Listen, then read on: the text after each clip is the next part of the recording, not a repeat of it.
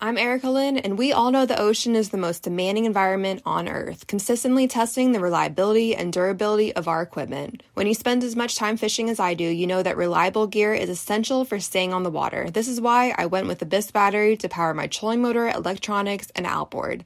The guys at Abyss Battery are rattling the saltwater industry by manufacturing performance marine batteries specifically designed for sonar, outboards, trolling motors, and electronic fishing reels. They're also Bluetooth compatible, so I found checking battery statuses right on your phone while you're out on the water is a huge game changer. To learn more about why Abyss batteries are used by the pros and factory installed by premier boat builders, visit abyssbattery.com. Fishing like a local isn't just about catching fish. It's about connecting with the environment and the people who call it home. It's about hearing the stories and traditions that have been passed down for generations and sharing unforgettable moments with the people you meet along the way. Fishing like a local is having an experience that stays with you forever. And with Fishing Booker, you can experience it too, no matter where you are. Discover your next adventure on Fishing Booker. What is going on, boys and girls? Welcome once again to the Bass, Kayak, and Beers podcast on the Paddle and Fin Network. As always, it's your boy Armando. Great episode for you today.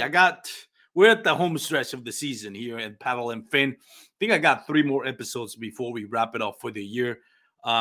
Today's going to be Ewan Minor. Next week is going to be Nolan Minor, Ewan Minor's older brother. And we're in the year off with Cody Milton. That's going to be the last episode, I think, for this year. And I think that's going to be December 6th.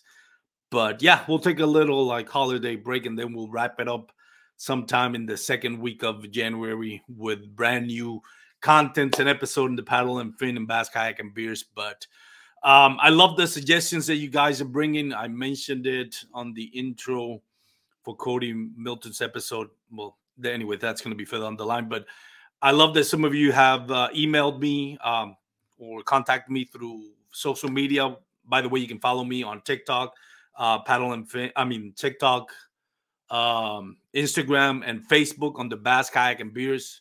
You can also email me if you want to get a hold of me. Email me at basskayakandbeers@gmail.com. So I've gotten a lot of suggestions. I always ask for your feedback. So if you want to listen to some specific topic, or if you want me to have any specific guests, just reach out. Last suggestion I got was from Jay Valentin. He suggested I did more of the local regional tournament directors. I know it's their job. It's a lot of sacrifice, and usually at the local or regional level, those guys don't get paid. They do it because they love the sport, they love the community, and when you're a tournament director, everybody remembers your name when things don't go well. So I always like to give props and shout outs to the tournament directors that really put in the work, both on the local level and the national level. So I'm going to be reaching out some of the local tournament directors here in Texas. Last week, I got Chris Morales, who runs the former Southeast Texas Kayak Bass League, and now he's rebranding into the Texas Kayak Bass League. You can check that episode out. That came out last week. But yeah, that's pretty much it here in Texas. I was going to start off complaining about the cold weather because we're down to the 30s, but then I realized some of you up there in the Northeast are getting battered by snowstorms. So I'd be kind of foolish to complain about my mid-30s weather here in Texas. So yeah, it's a little bit colder for Texas, but I know for some of you up in the Northeast, you're in my thoughts. I know it's getting battered, or it's going to get battered in the next couple of hours with snowstorms. So stay careful out there, and I'm sure you won't be hitting the water for at least a few more days. So when you do, hope you get to enjoy the water. And that's pretty much it. So this episode, again, we got Ewan Minor. Ewan Minor came up just short of the AOY. Was really pulling for him this year. I don't have favorites, but I really do respect some of the anglers out there, and I always root for them. to at least have a great year. And your minor definitely had a great year last year. The national level for the Hobie T.O.C, for the Hobie BOS, I should say. His freshman year, he put up great numbers. I mean, great results. He was just almost got the AOY. This year, his sophomore year, he backed it up with another great year. And again, just came a little bit shy, but sooner rather than later, this kid is going to win an AOI and a T.O.C. Mark my words. So keep an eye out for this kid. So UN Minor is going to join us. Before we do that, we're going to quick Waypoints commercial and a shout out to my sponsor. Go to DouglasOutdoors.com. Check out the full lineup of LRS, X Matrix, and award-winning fly fishing rods. We'll have UN Minor join us in just a bit. Eating better is easy with Factor's delicious, ready-to-eat meals. Every fresh, never-frozen meal is chef-crafted, dietitian-approved, and ready to go in just 2 minutes, including Calorie Smart, Protein Plus, which is the one I like, and Keto. Get started today and get after your goals. Discover a wide variety of easy options for the entire day, like breakfast, midday bites, and more. No prep, no mess meals. Factor meals are ready to heat and eat, so there's no prepping, cooking, or cleanup needed. Sign up and save. We've done the math. Factor is less expensive than takeout, and every meal is dietitian approved to be nutritious and delicious. Head to factormeals.com/waypointpod50 and use the code waypointpod50 to get 50% off. That's waypointpod50 at factormeals.com/waypointpod50 to get 50% off. After years of fine print contracts and getting ripped off by overpriced wireless providers, if we've learned anything, it's that there's always a catch. So when I heard that Mint Mobile wireless plans are $15 a month when you purchase a 3-month plan, I thought, what's the catch? But after talking to them, it all made sense. There isn't one. Mint Mobile's secret sauce is that they sell wireless service online. They cut out the cost of retail stores and pass those sweet savings directly to you. To get this new customer offer and your new 3-month unlimited wireless plan for just $15 a month, go to mintmobile.com/waypoint. That's mintmobile.com/waypoint. Cut your wireless bill to $15 a month at mintmobile.com/waypoint.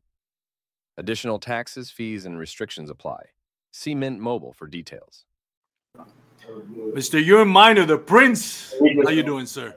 Doing pretty good. How about yourself? Great, man. Thank you for taking the time to join us. Is it you're in Tennessee, right, Ewing? Yes, I am. Is it cold down over there? Is it getting cold? It's not warm. That's for sure. It's been, low 30s, high 20s in the mornings, and warming up into the high 40s, low 50s. So still tolerable, but things are definitely starting to cool off. Not necessarily a bad thing. It makes the fishing really good in this part of the country. Yeah, it really does. Some people complain about Texas fishing in winter. I'd rather fish a cold front in Texas than 105 degrees on the middle of August in Texas. That is for sure. But fishing is a lot better. Speaking of fishing, I was mentioning before you and I started recording, and I'll have to ask you, did you ever think you would have a problem on the back wall where you have no more rooms for your big poster checks? I really didn't, but luckily they're starting to get a little smaller on the size of the checks. the pay's going up, but the actual the poster checks they're getting a little smaller, so I should be able to squeeze some more in there. Yeah, more digits on the check, even if the dimensions of it are smaller. It's a good problem to have. But congratulations, man. I know this is your second season, and just looking at the wall behind you, I mean, you have a lot to be proud of. Let me ask you this. How surprised are you that you've been able to achieve this kind of success in kayak fishing? Because I know you've been boat fishing for a while now, but yeah, kayak fishing. I mean, my first kayak tournament was, I'd say my junior year of high school. I fished one of the Virginia, I'm not quite sure what it is. Casey Reed runs them, or at least did at the time. It was on the Shenandoah. I should have cut a really good check, but messed up most of my pictures, but I was able to get big bass. I made sure to take every single possible angle and everything with that one. So I got big bass in my first kayak tournament. And then I fished a couple on lines. And between then and my first BOS on Seminole, I really didn't fish much. But growing up fishing in a kayak, that's how I really learned how to bass fish, was out of a kayak. So it's surprising to me that I can be this competitive with, the highest level you can get. But I mean, it makes sense since I've spent so much time in a kayak. I know I've thrown the picture up there on social media a few times of me. It was the first time I ever got to take my kayak out fishing. I was somewhere in elementary school.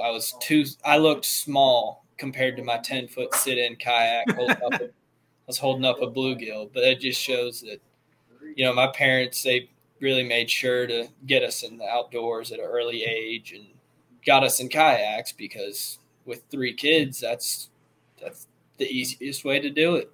Yeah. It's very affordable. Did you, when you look at what you did last season, and nothing is guaranteed, right? Like, just because you found success last season doesn't automatically mean that you're going to duplicate that the next season. But you have, obviously, because you're talented. You're not a one-hit wonder. You just didn't stumble on fish. You, like you mentioned, you grew up doing this. You love this. You made it, your craft to get better at it, and it shows in the results. After the end of last season, did you feel confident that you were able to duplicate what you did last season to this season? Yeah, I figured I'm going to be cold. Of course, it's really hard to, I think I had a first and 2 seconds last year as my top 3. I knew that would be very challenging to get. I came close to it, but just was missing that third really good finish. But, I mean, it's still just fishing, going to different bodies of water. The competition definitely stepped up a little bit this year. More people showing up to each event.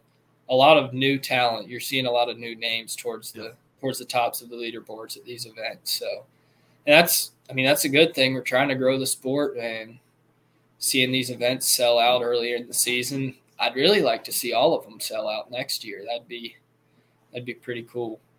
Yeah, no, we would definitely want the growth of the sport to become even better. Like I said on the episode that's going to end in 2 weeks with Cody Milton, as a podcaster, I feel like sometimes there's things that need to be called out and things that need to be said in order to grow, but it's never out of any malice.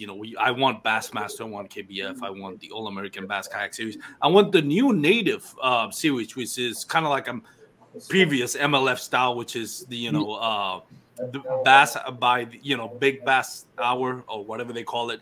I want all of them to succeed. Heck, even KFL. It may not be my thing, but if it grows and it helps grow the sport, why not? Let's see it. Let's see it grow, and it's all part of it. And that's what we, try to, we all want to grow our social media, our brand, but at the same time, we understand that you can't grow it by yourself. Just catching in a check is not gonna. In your case, it's not gonna help. It'll help you, but what does it do for the long-term growth of the sport? And I know you're a great ambassador to the sport. You've always conducted yourself where people really gravitate to your level of professionalism, your good character, and it shows both on and off the water. The respect that even at a young age you've gotten from veterans like Ryan Lambert, Jeff Malata, and everybody else in the kayak fishing community.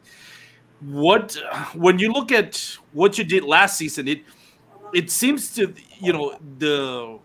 I guess the thought would be, well, you came up short, but you actually increased your overall Angler of the Year points from last year to this year. I think you went up like 4 points. You did your work so even if you didn't get it, you did manage to show improvements in your game. What do you think? What did you attribute that? Even though you may not have gotten the AOY, but just the knowing that you got more points this year than last year. Really, just putting 5 fish in the boat every day of the T.O.C. That's, if you don't do that, you don't have a shot. It's plain and simple. You have to have a good finish at the T.O.C. if you want a shot. And the first 2 days of the T.O.C. this year were really tough for me. I had a lot of fish in the last 30 minutes of those first 2 days that were, even though looking at the results, people might think that last day when, I had my big bag was the most important. There's some catches that, really, really important catches I had late in the day on those first 2 days that helped bump me up. Those, it's not necessarily about going out there and busting a big bag every day. You've got to get your 5 and you've got to survive to have a shot going into the final day. When you look at what you did last year at the T.O.C. and this year, obviously different lakes, not talking about technical aspect of it, but the mental, psychological, emotional aspect, whatever you want to call it, of what happened last year. When it was your tournament to win, you didn't get your 15 fish. Was there any lessons learned from that helped you in this year? Well, last year, everything from practice that I had completely went away. So I had to scrap everything, go do something else. But I really I never settled down. I was moving 100 miles an hour no matter what I was doing. I was rushing, and I got the bites on day one that I needed, but I didn't get them all in the boat, probably just partially. Like when you're doing good, it's easy to just relax, focus on each cast. But when you're struggling and you don't know what's going on, that's the hardest time that's when it matters most, is to stay calm. You can say all you want, but when you're in that position and you don't know what happened to your fish, I've never seen anything like I had happen last year, where absolutely, and it's not like they weren't biting. They left. I was catching them on live scope. They all disappeared. And it's a mental thing. It's not that I wasn't prepared. It's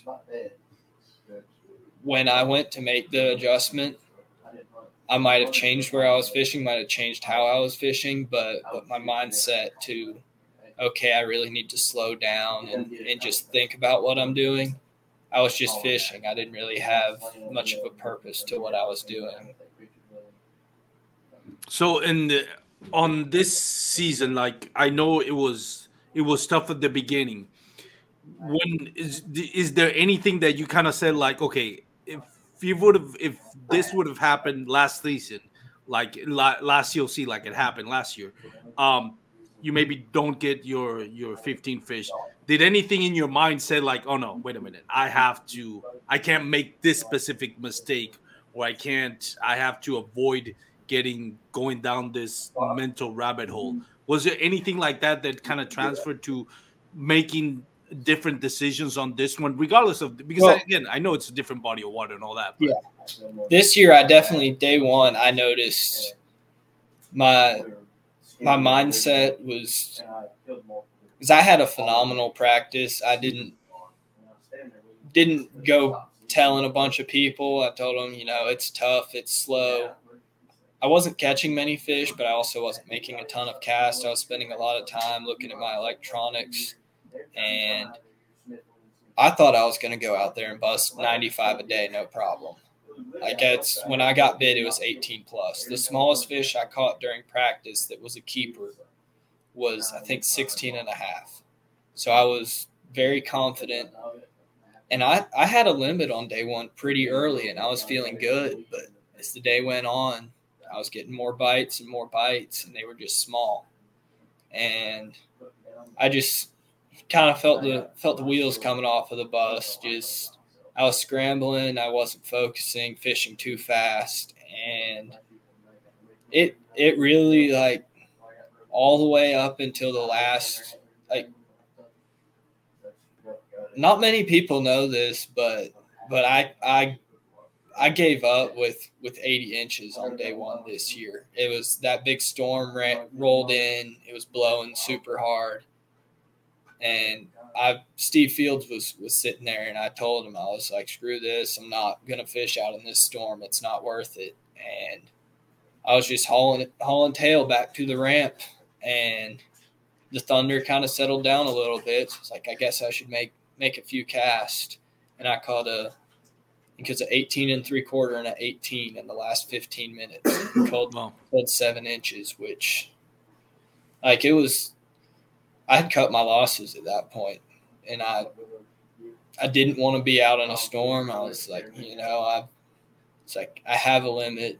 I might be able to make something happen, but yeah, it was a rough day on day one. But those 2 fish at the end of the day really helped anchor my bag. Well, going after day one, how did you feel?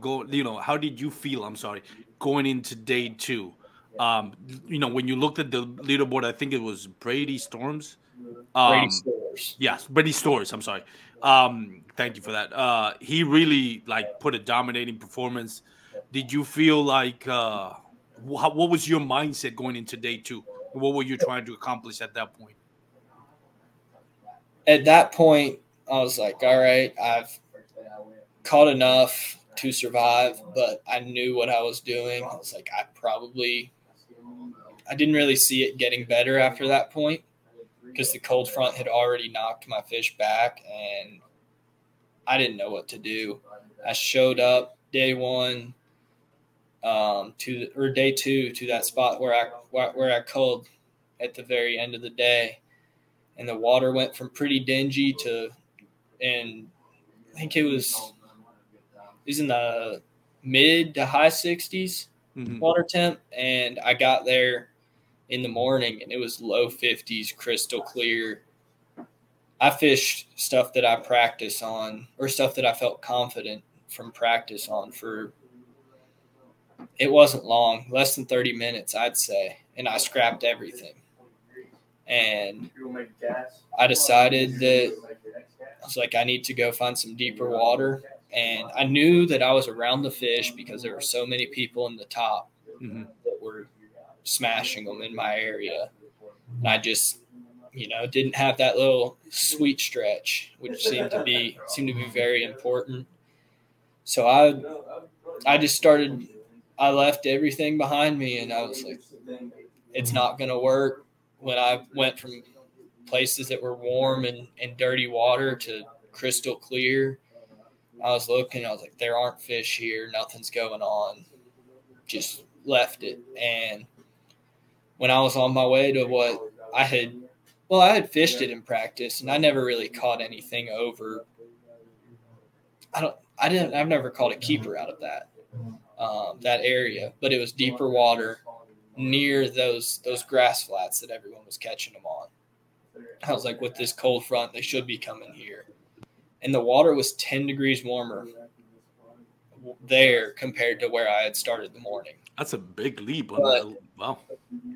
As I was working my way up there, and I was looking, I was like, oh, there's a kayak up there, and there's a bass boat next to them. Well, that was Brady Stores. So I went up to him. I asked him, I said, hey, where are you fishing? I don't want to get in your way. You've got a really good shot of winning this. And he told me, he said, this isn't my primary area. He said, you've got a shot at AOY. He said, fish where you want to fish. Don't worry about me. And we went back and forth. I was trying to get him to not let me fish there. And eventually a fish blew up. I mean, we were within 50 yards of each other. We were on opposite sides of a boat lane, but a fish came and chased bait, and he said, you should probably fish there. And I caught a 18 and a 17 on back-to-back cast. And I guess I later on caught a 16 and some change off of that area. And it got really slow. And then I went and I found some standing timber in 14 foot of water at the very end of the day. And I I had a little spurt there at the end of the day. I had actually looked at it a little bit earlier in the day, and I guess I caught a 12.5 off of that timber. But there were like 5 or 6 fish through 10 to 15 trees. When I came back at the end of the day, there were at least 50. So that had me feeling confident going into the final day. When I came back to the ramp, I told everyone at the house, I was like, I'm gonna catch them tomorrow. They're coming to me, which I guess I was right. Spoke into existence. Day 3 was nothing short of incredible. I've had a lot of good days on the water, and it's up there. I don't know if it's number 1, but I've had better days lengthwise, weight-wise, but I just caught so many quality fish that day. I started off in the morning where I had caught those 2 next to Brady the day before. Mm-hmm. And I think I had 89 inches in the first hour and a half. At that point, I knew that would have gotten me into Worlds based off of, or at least should get me into Worlds based off of the way that things were going. And after I caught those were on a small 1/4 ounce lipless crankbait, and I went just inside of that river and that bank where there were fish suspended in the timber. They were still there, but I couldn't get them to bite. And one of the guys that I was staying with, Brian Scarberry, he gave me a glide bait the day before.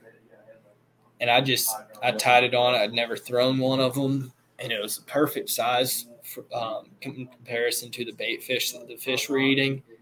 But I noticed that those fish, they'd push bait up against the cypress trees because they almost made a bank, even though I never saw a bank on the lake other than at the ramp. Yeah. It's all cypress. But so every time that they just push them up against the bank, and it wasn't really it wasn't like it was one would randomly bust here, one would randomly bust there. There was a 100-yard stretch, and when they would come up, it seemed like there was a 5-pounder at every single tree. Wow. It was unreal. And I went up and down that 100-yard stretch of bank all day long, and I kept catching them and kept catching them. And it just, from the morning till the end of the day, there were some periods of time that were slow, but it was pretty steady compared to what I had seen. It was unreal. How many fish did you think you caught on day 3?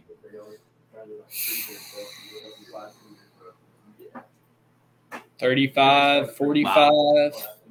I think I was wide bait. Wow. I think I was listening to I know I was listening to the KBN podcast earlier today while I was driving. And I think Brian Nelly said he at some point, I can't remember was day 1 or day 2, but he caught like 100 bass or something like that. I'm like, wow, damn, that's maybe it's a little bit exaggerated number, but still, just the fact that you caught that many, that they were that, on kind of like crazy kind of weather, because like you mentioned, it was really, temperatures were going up and down like Texas usually does. Then you had that storm coming in, so it's like it can really put you in a funk trying to figure out how they're going to react to the different climate changes.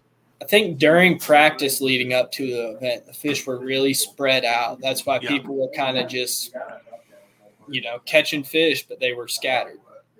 And everyone had a pretty good start to the tournament, a lot of people had a good start, a lot better than I expected. But you saw as the tournament went on, like on Sunday, there were very few small limits. Yeah. People that had limits had big limits. And I think that's just that cold weather really concentrated those fish. And you were either on them or you weren't. around fish hardly at all.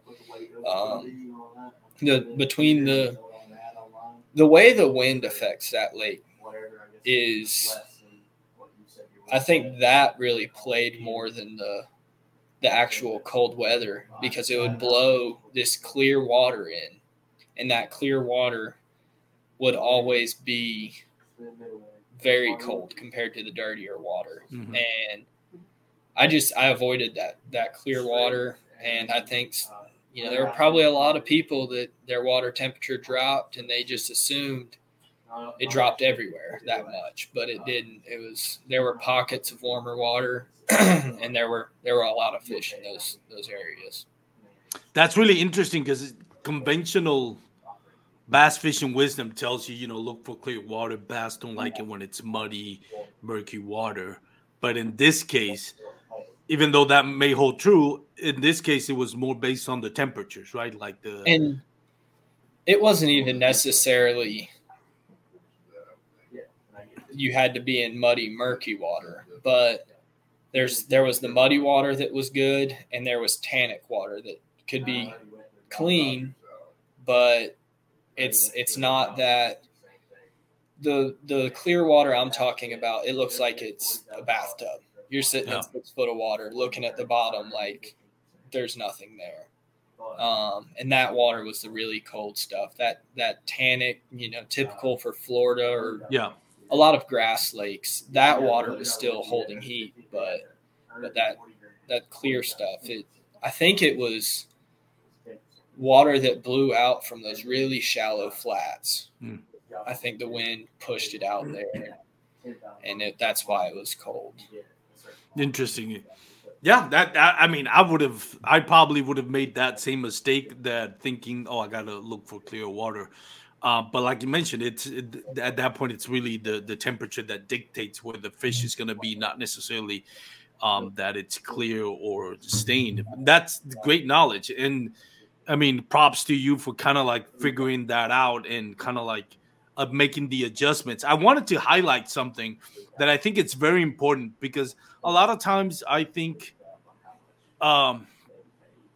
people kind of focus on the rivalries and stuff like that, and stuff that goes on, and bad blood and stuff like that. And something that you mentioned, really, I wanted to highlight for people that are thinking into getting into bass tournaments, because I think this is like 99% of the experiences that we have on the water. And what I wanted to highlight is, this is a tournament that the winner makes $45,000. And here you are, day two, with Brady Stores, who was leading, after day one. And he's helping you to achieve your goals. And that speaks to why I love this kayak fishing community. Any other sport, it will be like, no, I don't want this kid to beat me. I'm not going to give him, I'm going to block whatever access I can. I'm going to protect my spot.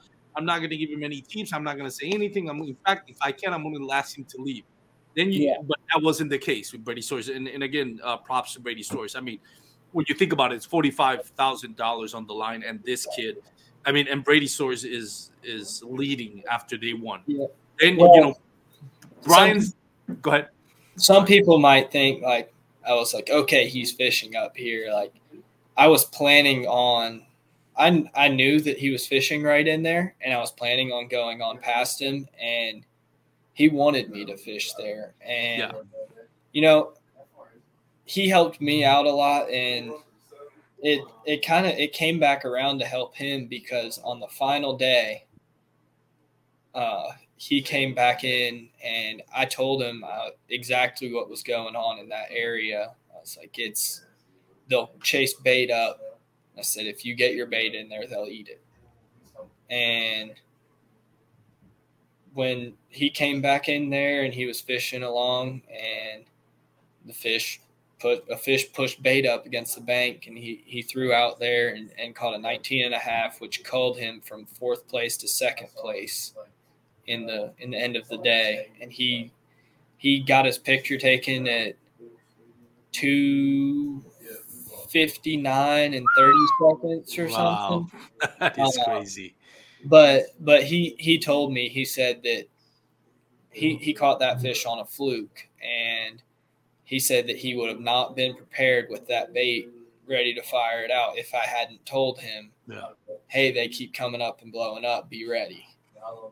And I'm glad that I could help him out in that way, because he helped you. Yeah. I mean, if it wasn't for him saying, hey, yeah, you can fish any of this all you want, I'm sure it probably would have been different if it was his primary spot. But he said that he just went there to kind of fill out his limit.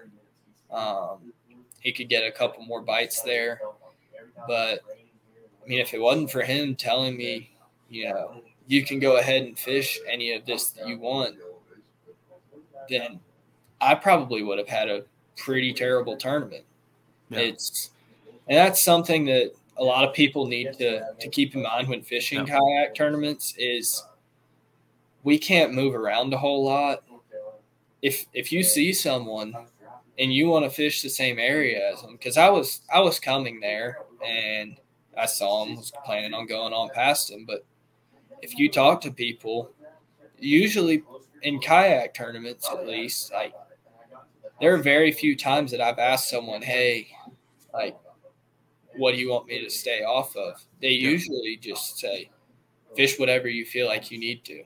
That's right. I mean, it's usually when I am in that same situation, I try to limit myself to like, if some random person had come in on the final day and asked me, hey, what do you want me to stay off of? I would have said, I'm going up and down this 100-yard stretch of bank. You can fish anywhere else. There were fish straight across from me on the opposite bank, and just learning how to work together, because we've got to share that water. There were a lot of people in that area.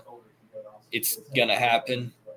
And just respect on the water it's communication between each other to make sure that you never want anyone to feel like you're just intruding on them.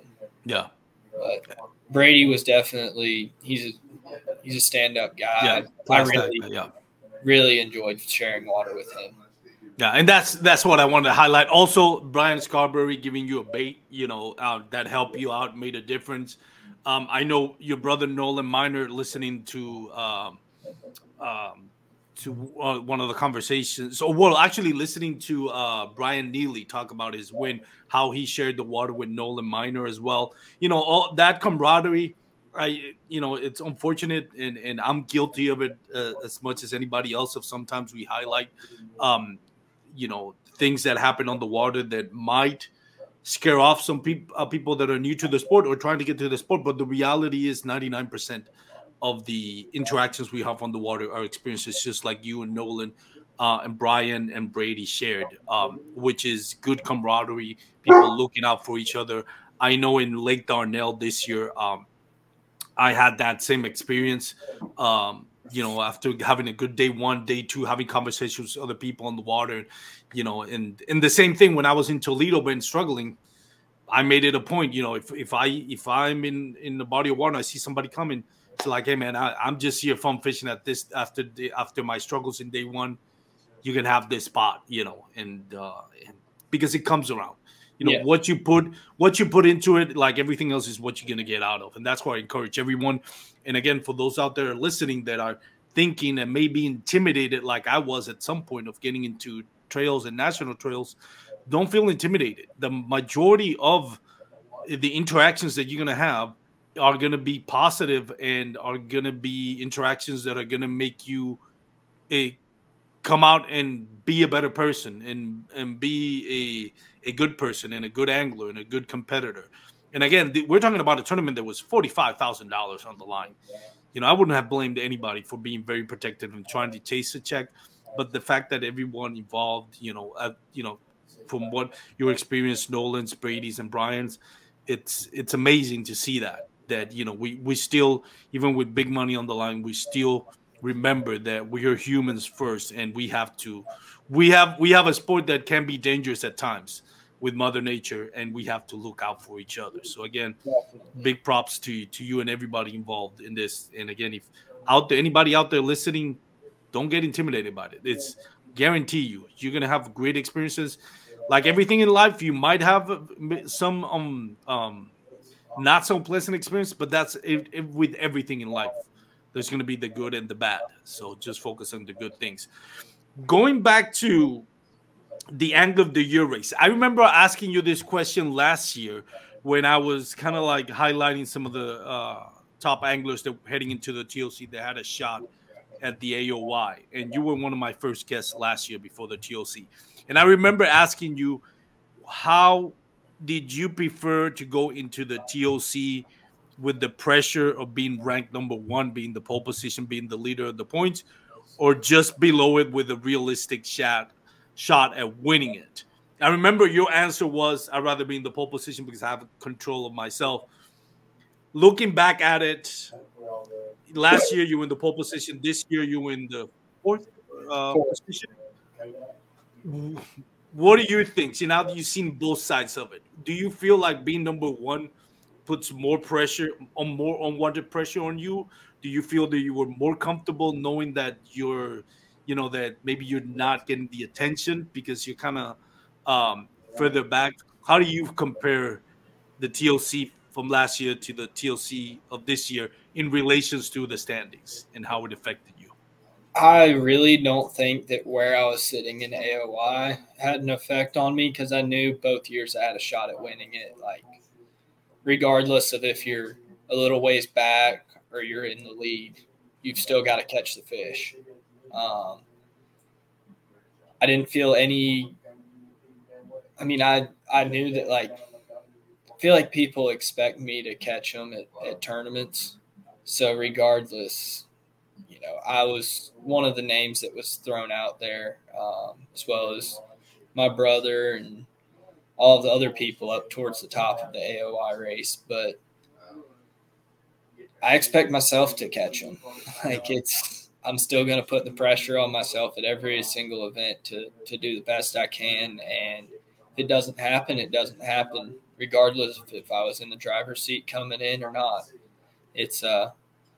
I'd still rather be in the points lead, because if I was in the points lead this year, I would have won the AOI.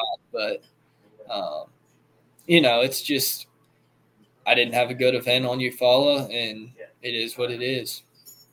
When you look at it from at the tournament, the start of the T.O.C., obviously the simplest ways to look at it is go there, try to get a win, and let the chips fall where it might. You can't control what Cody Milton and I think Russ Snyder was ahead of you, and Christian Fisher was second. Yep. I think it was Christian Fisher second, yep. Russ Snyder third, you're fourth, and Nolan was fifth, if I remember correctly. Yes. So obviously the plan is simple. Try to win it and see, where Cody Milton, the rest of the guys above you fall.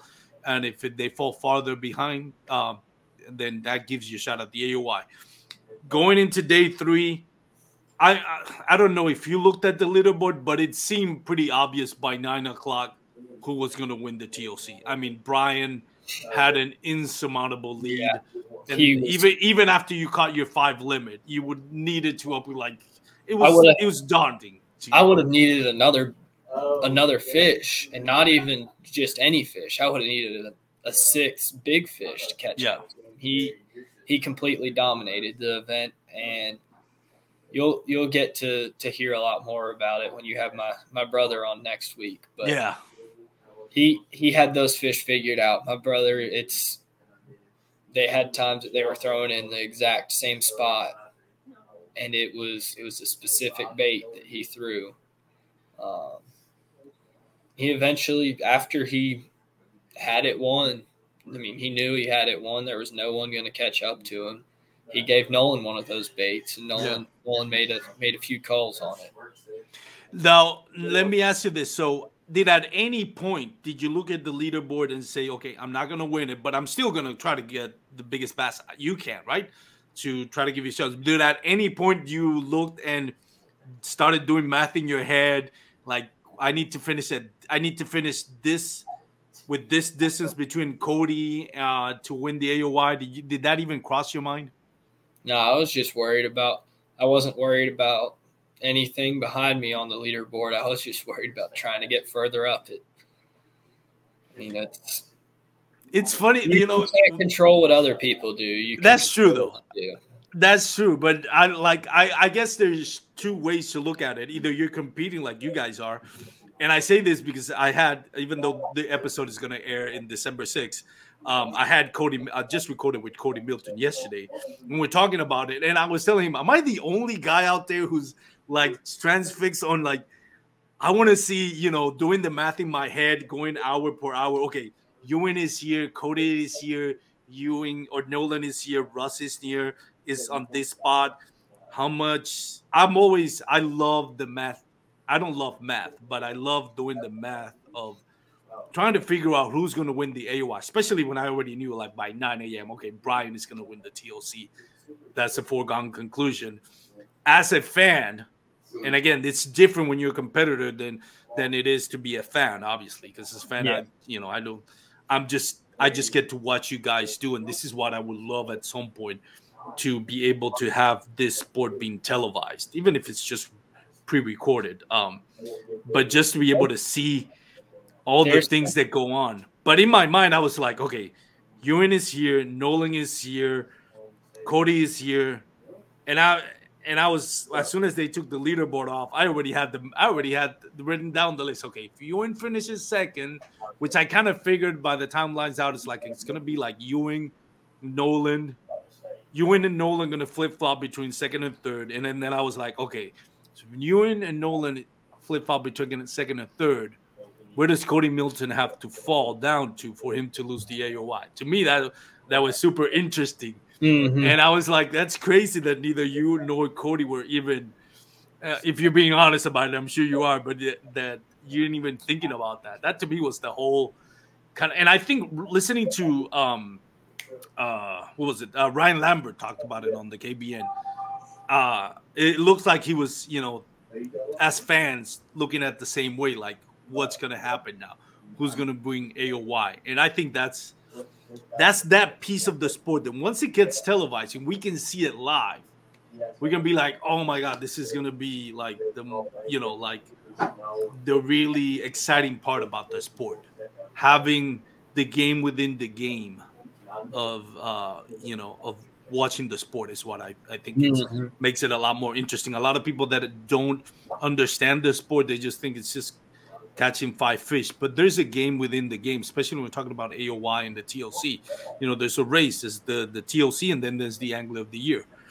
To you, what to you would be more significant aside from the money? Because obviously T.O.C. is $45,000, AOI is $5,000. Although AOI, that means you won a bunch of tournaments during the season too, so it kind of adds up. The math does the same thing, whether you win T.O.C. or AOI. But as money aside, what to you means a lot more, a T.O.C. or AOI?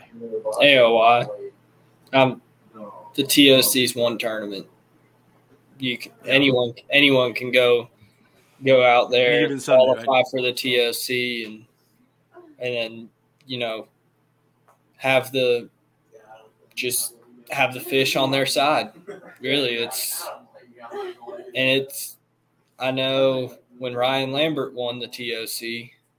Here in Knoxville, I've fished that spot several times that he won it off of. But those fish, they got really concentrated there. Same with Brian this year, and they found those fish. They got them to bite. That's a whole nother thing. But you have to have all the stars aligned to win the T.O.C. But with AOI, it's that's a whole season. Yeah, you've got to really put in your work and have some solid finishes to get that. T.O.C. aside, because I know the T.O.C. for this year was a lot more. Obviously, you did a lot better than you did last year. But T.O.C. aside, which one stings more not winning? This year's AOI or last year's AOI? Last year's. Because you were in the lead, I'm assuming, yeah. Last year's was because I I guess I did hook the fish to win it this year, but I don't know, just not having 5 on day one. That every time I don't have a limit, it just really, really bugs me. Oh, I would imagine, yeah. And especially when you're when you are accustomed to, achieving this type of success. And I say that because I mean it's different for each one. Each one have our own kind of moral victories. For me, catching 10 fish, in a 2-day tournament, 5 the first day, 5 the second day, I'm happy with that, even if I'm in the 100th position to me. But for you, obviously, it's different. You expect more of yourself because of your pedigree as a competitor and the results that you already have achieved in the past and continue to achieve. So there is that, it's success is related to uh, our own, potential, and Yeah. obviously your potential is a lot higher than most. Um, what have you learned from last year, this year, that you want to take into 2023, if there's anything that stands out? I mean, I'm just slowly growing as an angler. I'm getting more comfortable in my kayak.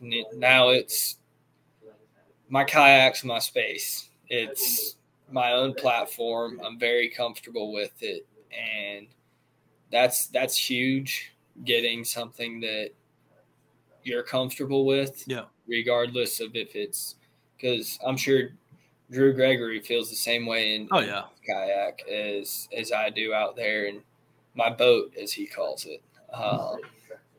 But yeah, just being comfortable with your equipment. The more bodies of water you see, the more experience you have, you're gonna improve. And I don't think I've had any major improvements in the past 2 years, but it's just learning a few little things at a time.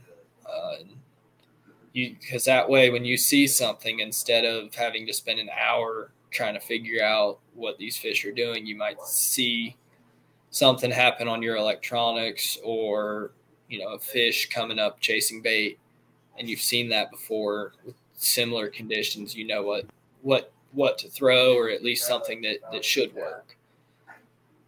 One of the things that I remember when I had Ryan Lambert for the first time last year, and I asked him, "Who do you think is the best kayak fisherman at that point?" The first name he mentioned without hesitation was you, and I was like, "Wow, that's high praise for somebody that's in the first year and such a young man." Considering there's Drew Gregory, there's Cody Milton, there's Christian Fisher, Guillermo Gonzalez, all those greats. But he was very confident in saying that. And one of the things he mentioned why he believed you were the best at that more point in time, and even today, is because the level of confidence that oozes out of you when you're on the water. Even he can tell just by watching you cast that you carry yourself in a certain way that just screams total confidence. What I mean, where does that confidence come from at such a young age, knowing that you're going against guys that have been doing this for so long, and are such great at it? But what is gives you the confidence to think or to say, to yourself, I can go toe to toe with the best of them? Between experience and momentum, really, I feed off of momentum. Catching fish just leads me into catching more. It boosts my confidence, and just I go out there, and in my mind, I'm like, all right, I can beat these people. I've beat them before. That's you kind of have got to have a little bit of a cocky mindset. Yeah. Not don't put that towards your attitude, but going out there telling yourself I'm better than all of these people.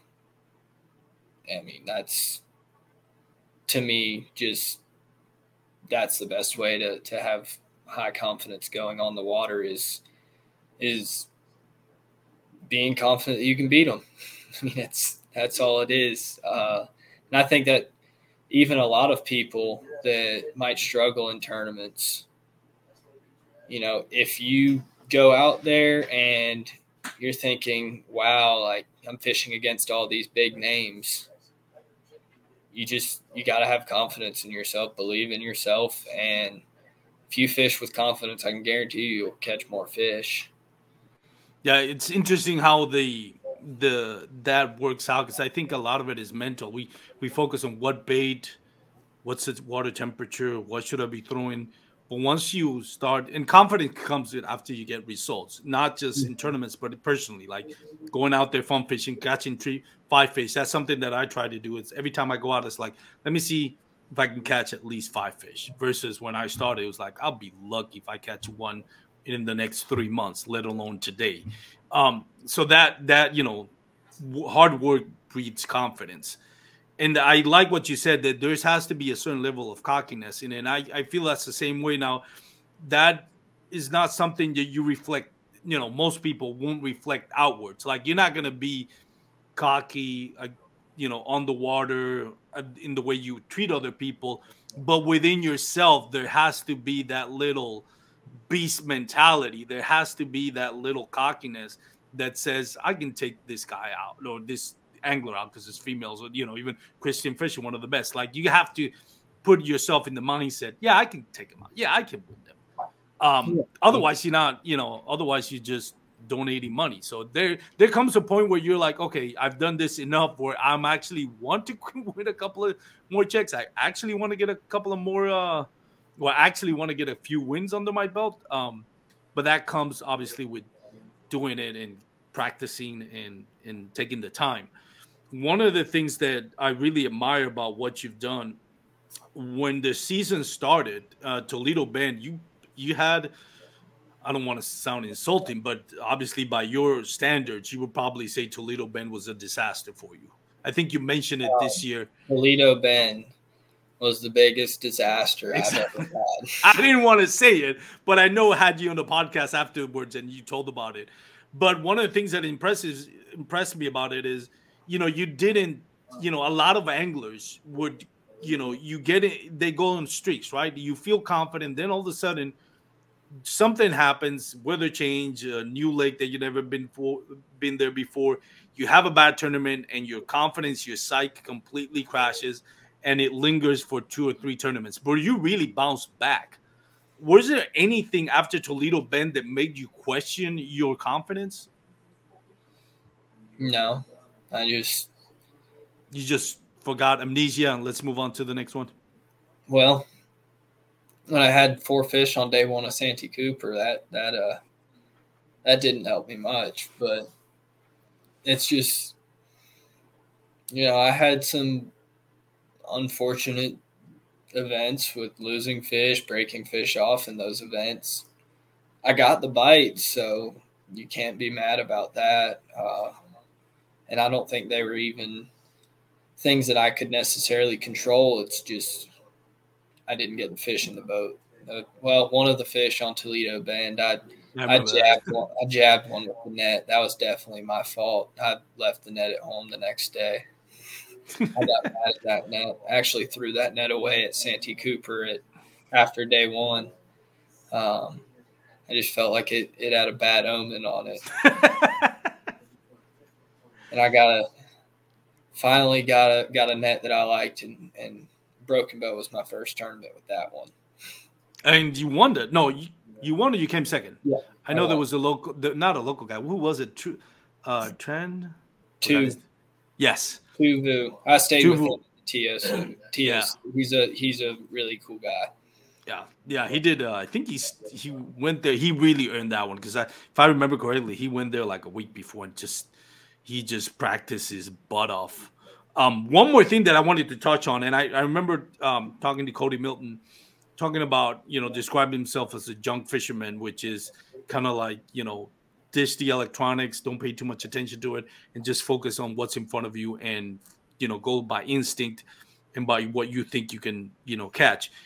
You seem to have a good... Midway USA brand product designers have one straightforward goal: develop high-quality, technically sound products and deliver them to customers at reasonable prices. If you are immersed in the shooting sports industry and pay close attention to every single detail, you know our products are built right and stand up to everyday use. Who has shooting mats and range bag systems to hunting clothing and just about everything for the outdoors? Log on and shop 24/7 with super fast shipping. MidwayUSA.com.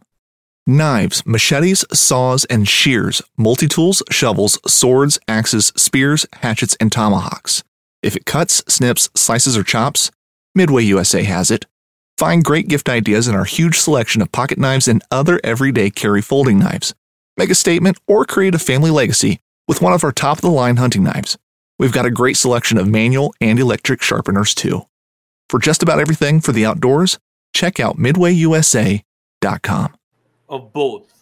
You're definitely known for the way you use electronics, and I've heard from more than one angler saying if they're the best kayak angler with electronics by far is you and Minor. But at the same time, you've had success on lakes that are not really conductive to using electronics, such as Caddo, and on river trails that you also, there's not a lot of deep water. What do you feel you're better at? Is it electronics the strongest part of your game? Sometimes I surprise myself with live scope. I enjoy using it. It's really whatever you enjoy doing the most. Spent a lot of times just catching crappie and white bass and stuff on live scope, and that really just it helps with if I see a fish at 60 feet, I can hit my bait at 65 feet every single time, 5 feet past it, just because I've used it so much. Not even bass fishing. Every time I go out, I use it. I can still catch fish shallow all my life, but just having something that you're really good at, it helps. And it just kind of came naturally to me because I've always liked sight fishing for cruisers and stuff, which played a lot when I fished the tournament on Hartwell in the BOS in the spring.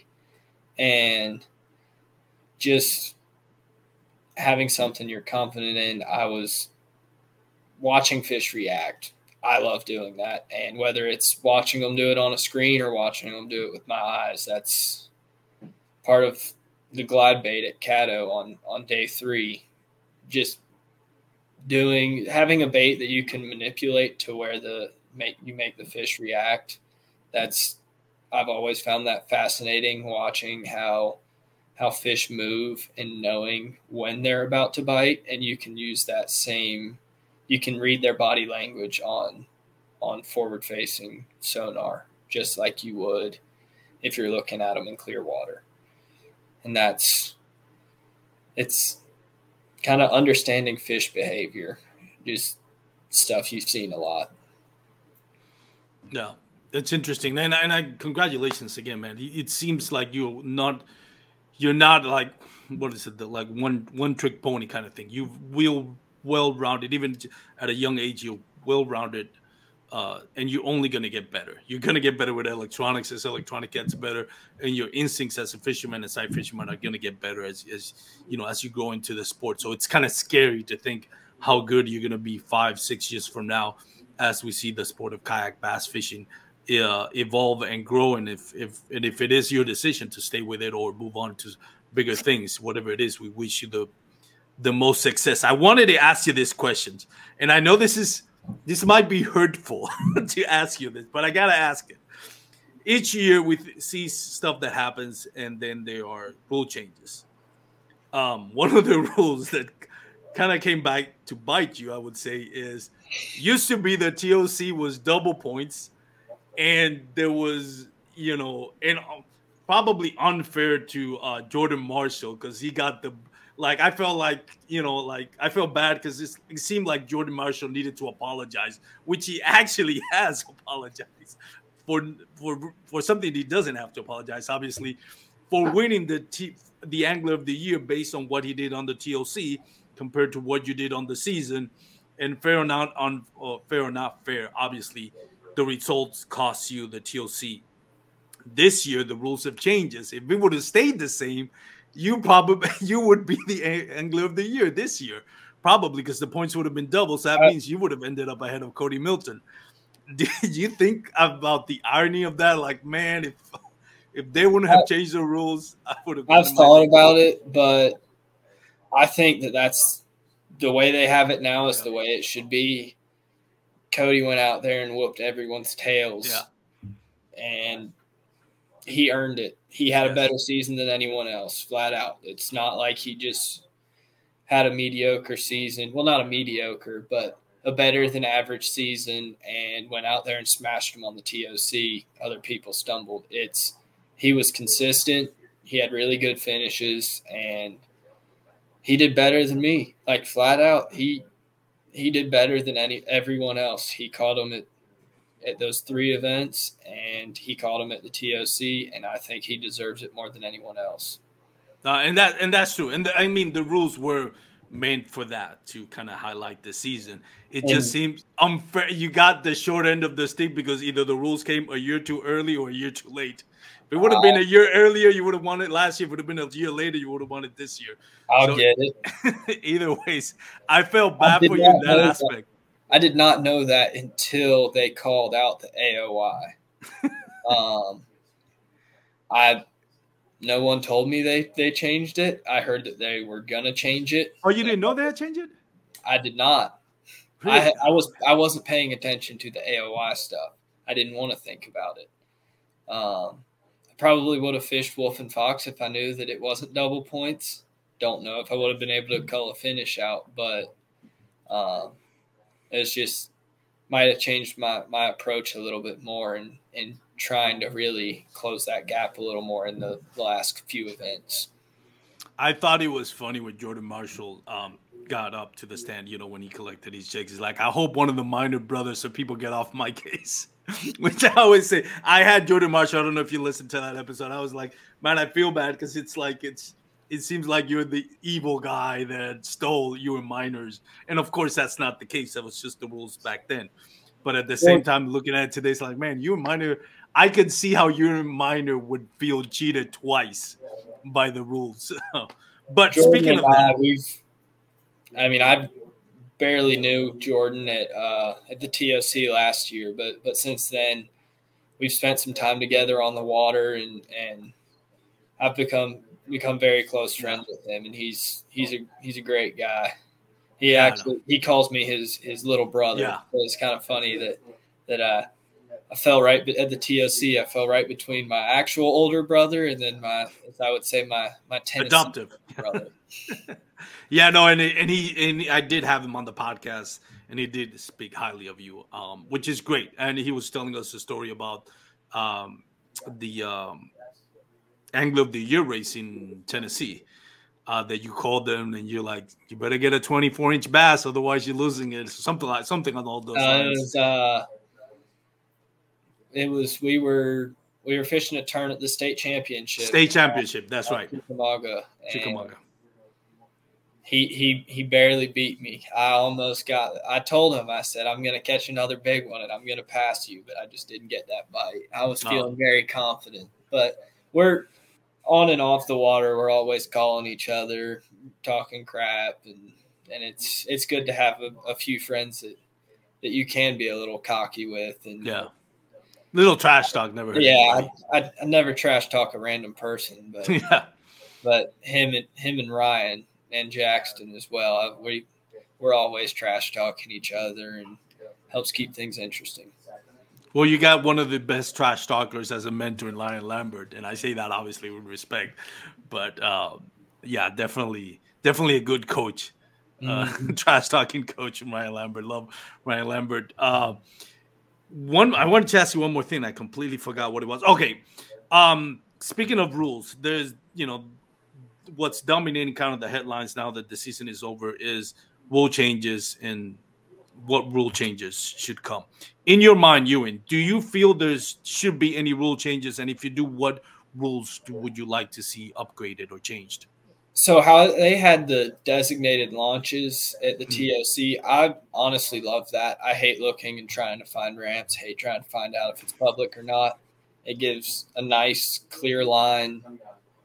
You can launch here or you can't launch here. Yeah. And I really enjoyed that because instead of looking at an area of the lake and then trying to zoom around on Google Maps, try to find a ramp, and you might not find the closest ramp and someone beats you to it. Just being able to, they had it, you clicked on the link and it pulled up Google Maps, and it had markers on each of the designated launches. And I'd really like to see that moving forward.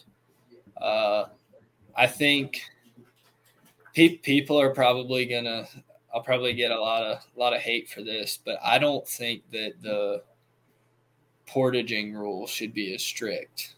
I think that if I can be out there and I can look at them and watch the fish eat my bait, why can't someone go drag their kayak over a log? I mean, I think there should be some sort of hard boundary to prevent people from, going to a whole nother body of water, and the designated launches will help that. But I mean, even in the event of someone on day one goes and smashes them in the back of a creek, we have a storm overnight, a tree falls. Yeah. In a kayak, that's the point of a kayak, is to be able to get back to stuff. Like, I think that as long as you stay on the same body of water, you launch it, I think that's why the designated launches would help, because you wouldn't have as many issues with, this person's barely even, people worried about they were on the completely different body of water. Yeah. But I think that it's fun to drag your kayak over stuff. It's part of what kayak fishing is. And as long as they have those hard boundaries, if you can't go past this point up so or so creek, if there's a log there or a shallow shoal, go past it, drag past it, because you can float down a river now during a regular event. Yeah. How come someone that doesn't have someone to give them a ride can't go drag up that shoal? Yeah. But aside from that,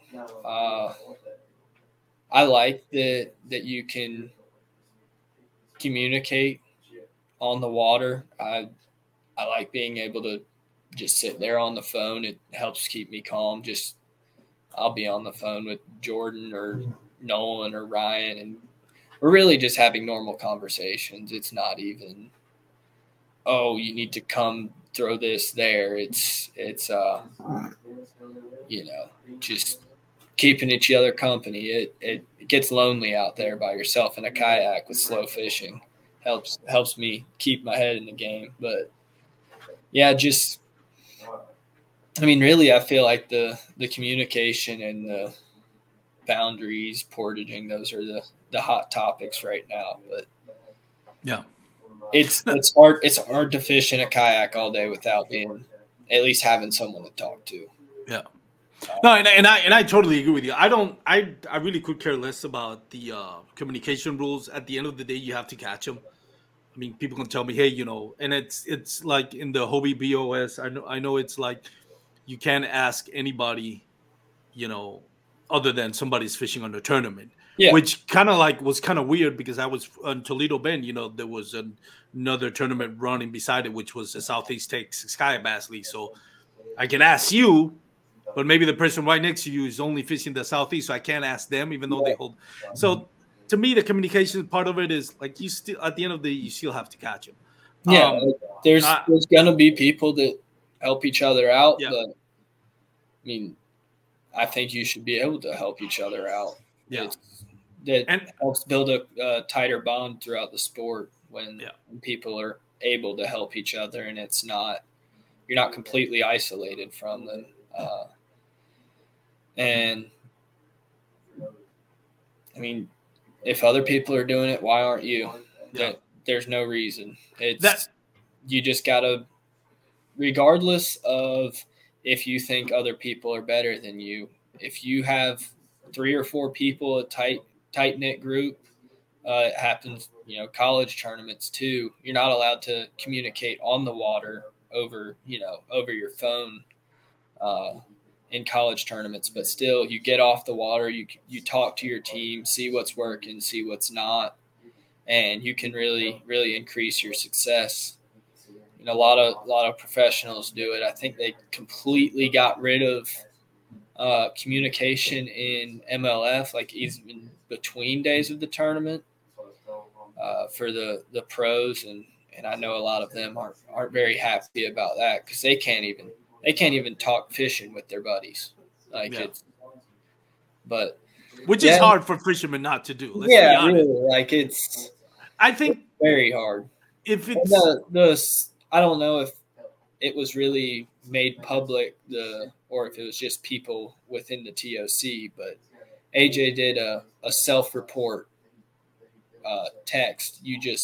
If you're on the water and say you're throwing a green pumpkin jackhammer and some old guy comes by on a boat and says, you need to be throwing a white one. Well, instead of worrying, if I win this and I get a lie detector, like, even if you don't use that information, like, you still received it. That's breaking a rule. And he made it to where you just text him, tell him what happened. He sends it out at the end of the day in an email to all competitors. It says, an angler was told to throw a white jackhammer, and gives everyone that information, and you don't have to worry about it. It just takes the stress off of your shoulders of, this random guy told me something I wasn't even trying to get it. And that's a double edge, and I didn't know about that, but that to me is a double edge because I'm not saying I wouldn't do it, but what I'm saying, I wouldn't do it. Let me clarify that. But get 200 anglers on a specific body of water. I wouldn't put it past somebody to throw a fluke when the fluke is not what because then they start, people can easily throw down false information to throw again. I'm sure there was false information going around, but there's always doc talk. Yeah. And that's what I mean. Really doc talk in an email. And that's what I side with you. What I think you're right. If you really can't police it evenly, then why have that rule? Like, to me, the whole communication rule is, and I get it, and again, I'm not criticizing AJ. AJ is always going to try to look what's best for the sport. And his way of thinking might be different than mine. Doesn't mean he's a bad tournament director. Doesn't mean that I think he's horrible and that you could. No. Let's pump the brakes. I don't want anybody thinking that I'm here playing armchair tournament director and criticizing AJ. I'm not saying that at all. He has a way to think about it, and at the end of the day, he's a tournament director, far more experienced than I am, by the way. So my thought process is like, I could really care less who tells who what, because at the end of the day, as long as the person that's winning it catched it on his catching himself, nobody gave him the fish, listen, you earned it. It's all about getting information, and knowing. Otherwise, we're just out there trying to stumble on fish. So I could care less. I'd rather have it just open, and that way it doesn't matter who said what, because it's not part of the rule, because at the end of the day, you have to catch him. The porting gym rule, I actually agree with you on that one. I think, listen, if we all throw from the public boat launches and you want to hike up 20 miles to find your fish, and you're willing to portage through trunks and whatever, shallow beds or whatever, oyster bars, whatever it is on the way, and you want to put physically the demands of going through it and coming back, by all means do it. You've earned it. You do it. I don't think you should throw. I'm beating a dead horse here, but my main thing is don't launch below, on the other side of it, and just say that if you could, you could have done it. That to me is just unethical. But so I agree with you with the portaging rules. I mean, if you can manage it and you don't mind going through the physical part of it, by all means do it. As long as the water is connected and it's not a man-made obstruction. But again, that we'll leave it up to the tournament directors. But what I think it's key, it's going to be the more than anything, the designated launches is what's going to change it.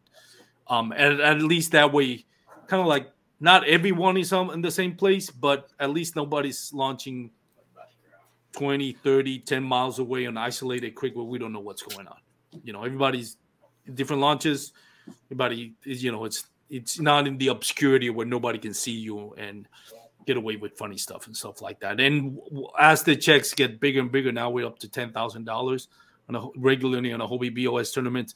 That money is going to bring in attention. We've seen it on the walleye tournaments. Definitely. When there's money involved, there's going to be people that are maybe just not in for the right reasons. So that's why I think the rules are to avoid having people outside of the kayak fishing community come here and try to take away from what we've, in the community have built and earned by getting, by supporting these trails. Real quickly, before I let you go, I wanted to ask you your relationship with Nolan Miner. Your older brother. What's the rivalry like? I know you as brothers and siblings, you help yourself within the rules. You help yourself on the water and all that. But is there any trash talk between us? Is there at any point in any tournaments that if you're like, I want to beat my brother, or Nolan on the other side, I can't let my little brother show me up? Is there any of those dynamics in your relationship once you're on the water? I mean, I always want to beat him. One of our buddies, he's from New Jersey, I believe. His name's Mike, but he doesn't fish kayak tournaments or anything. But we've got an ongoing joke called the Elite Miner. Who's the Elite Miner? And you can ask Nolan about it. He determined that since I beat Nolan in AOI that I remained the Elite Miner. But I'm always wanting to beat him. I'd never wish anything bad on Nolan. Of course, yeah. But I mean, we're just both very competitive fishermen, but we know how to help each other without hurting ourselves. Like, for example, the T.O.C, I had to go to class on Tuesday, so I got to practice Wednesday and Thursday. Nolan was down there. He started his practice on Sunday. And what he determined in those days was, okay, I'm not getting bit here. I'm not getting bit here. This is the only part of the lake that makes sense. So he was able to tell me, hey, he said, this is where I'm fishing. He said, you can fish this stuff. And he sent me a waypoint and said, do not go over here, which is where Brian Nelly won. So, I mean, we know our boundaries, and he helped me out. I help him out anytime that I can, and we just try to work together and not get in each other's way at the same time. It's awesome to see you that as brothers and siblings kind of like go, back and forth. And you ended up second, and he's third on the AOI list, right? Yeah. That's it. I got second and he got third, but also it goes the other way because at Toledo Bend, after I had that tough first day, at the end of the day, I made a late day move and almost made it happen to get my 5 fish and 5 pretty good ones too, but I didn't. I told Nolan, I said, you have a limit. He had a small limit, but it was enough to be in the run for a check. And I told him, I gave him everything I had in that area. I was like, hey, this is, I had some big fish here, and some numbers over here. And he went in there and he had a phenomenal day too, moved way up the leaderboard. And he cut a pretty good check in that event. So just, being able to help each other out, especially in that situation, you're out of it, but the other person, maybe what you learned during your day, because you never go out there, and if you're going out there not learning anything, you're doing it wrong. But just helping each other out, even if you might not think you're on them, is good. But sometimes there's a few things that can really help. Yeah, and that's good to see that there's that camaraderie and that symbiotic relationship where you both gain something out of this, not just one way. I know I've had you for an hour and 20 minutes, so I thank you, Ewing, for your time. I wanted to give you a couple of minutes to, do your plug, shout out whoever you want to shout, sponsors, friends, family, and where can people follow you on social media if that's your thing? All right. So I've got to thank Dugout Bait and Tackle. Jamie, he rigged my kayak, and everyone knows I'm always using my electronics.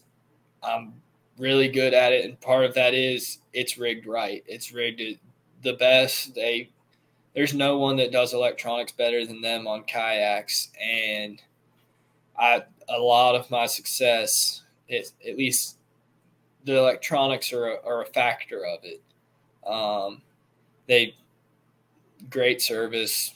If anyone's anywhere in Georgia or Southeast, go to Dugout in Marietta, Georgia. They'll take care of you. Bio Power, they power those graphs I had a different brand that I'm not going to specify, but prior to that, and I noticed a significant difference when I switched batteries. Even though they're all 12 volts, the previous batteries, I'd start my day at 12.1 volts. These ones I started around 13.5, 13.6, and that helps significantly. Being over 12.6 volts is kind of the magic number with the forward-facing sonar.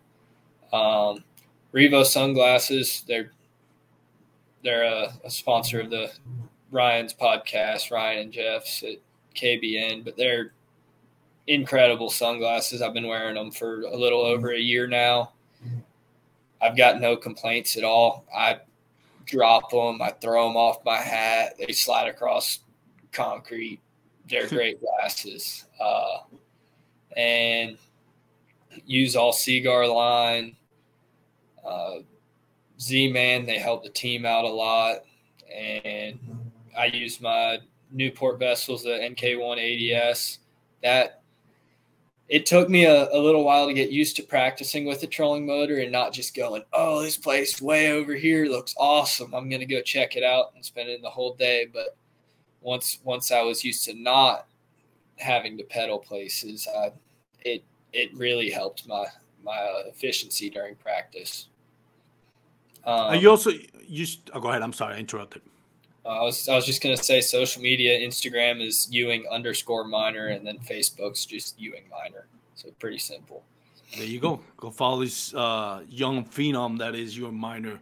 I got to ask you, you still with Douglas Rods? No, there was some people that left the company that I was working with. I'm sure you know Donnie and Caleb. Yep. And my partnerships are through Dugout. Since Dugout, I'm on the Dugout team, and there's just that connection between Dugout and Douglas just kind of dissolved after they moved on to wherever they went on in their careers. But nothing against the rods. I still love the rods. They're great rods. Used them at the T.O.C. Got big fish in the boat. But I'm trying to work through a couple different brands and find another company that has a quality product, and we'll see where that ends up in next year. And hopefully, I like working with smaller companies. Mm-hmm. You've got your big Luz, Abu, Shimano, the big guys, and Daiwa, I guess, but it's just the customer service that you get from a smaller company like Douglas, for an example, it's top notch, and just supporting small American made companies I think that's a big factor in keeping the industry going. Yeah. And any company, rod company, or whatever company that get to have you on their team are fortunate. Great ambassador, both on and off the water. So again, congratulations, Ewing, to all your success on and off the water. Exciting to see your success. And looking forward to what comes next year. I am completely sure you're going to be in the running for the T.O.C. and the AOY and any tournaments that you're out there, both locally and regionally. I think you've earned high presses from all your peers in the kayak fishing industry. So congratulations on all your success. Thank you. My pleasure, man. So for those out there listening, again, thank you. If you made it this far, go check out the sponsor, douglasoutdoors.com. If you're going to be on the water, always wear your PFDs. Don't forget about your PFDs. If you're going to have a couple of beers while you're out kayak fishing, make sure you drink responsibly. Make sure you make it back home to your loved ones, especially now that winter is coming, water and hypothermia become a factor now. So please take care of yourselves out there in the water. Have a great day, everyone. Peace out. When you go out there and the fish are where you think they are, any one of these casts could be the bite. It's the most exciting fishing that I know, right here at Hawks Cave.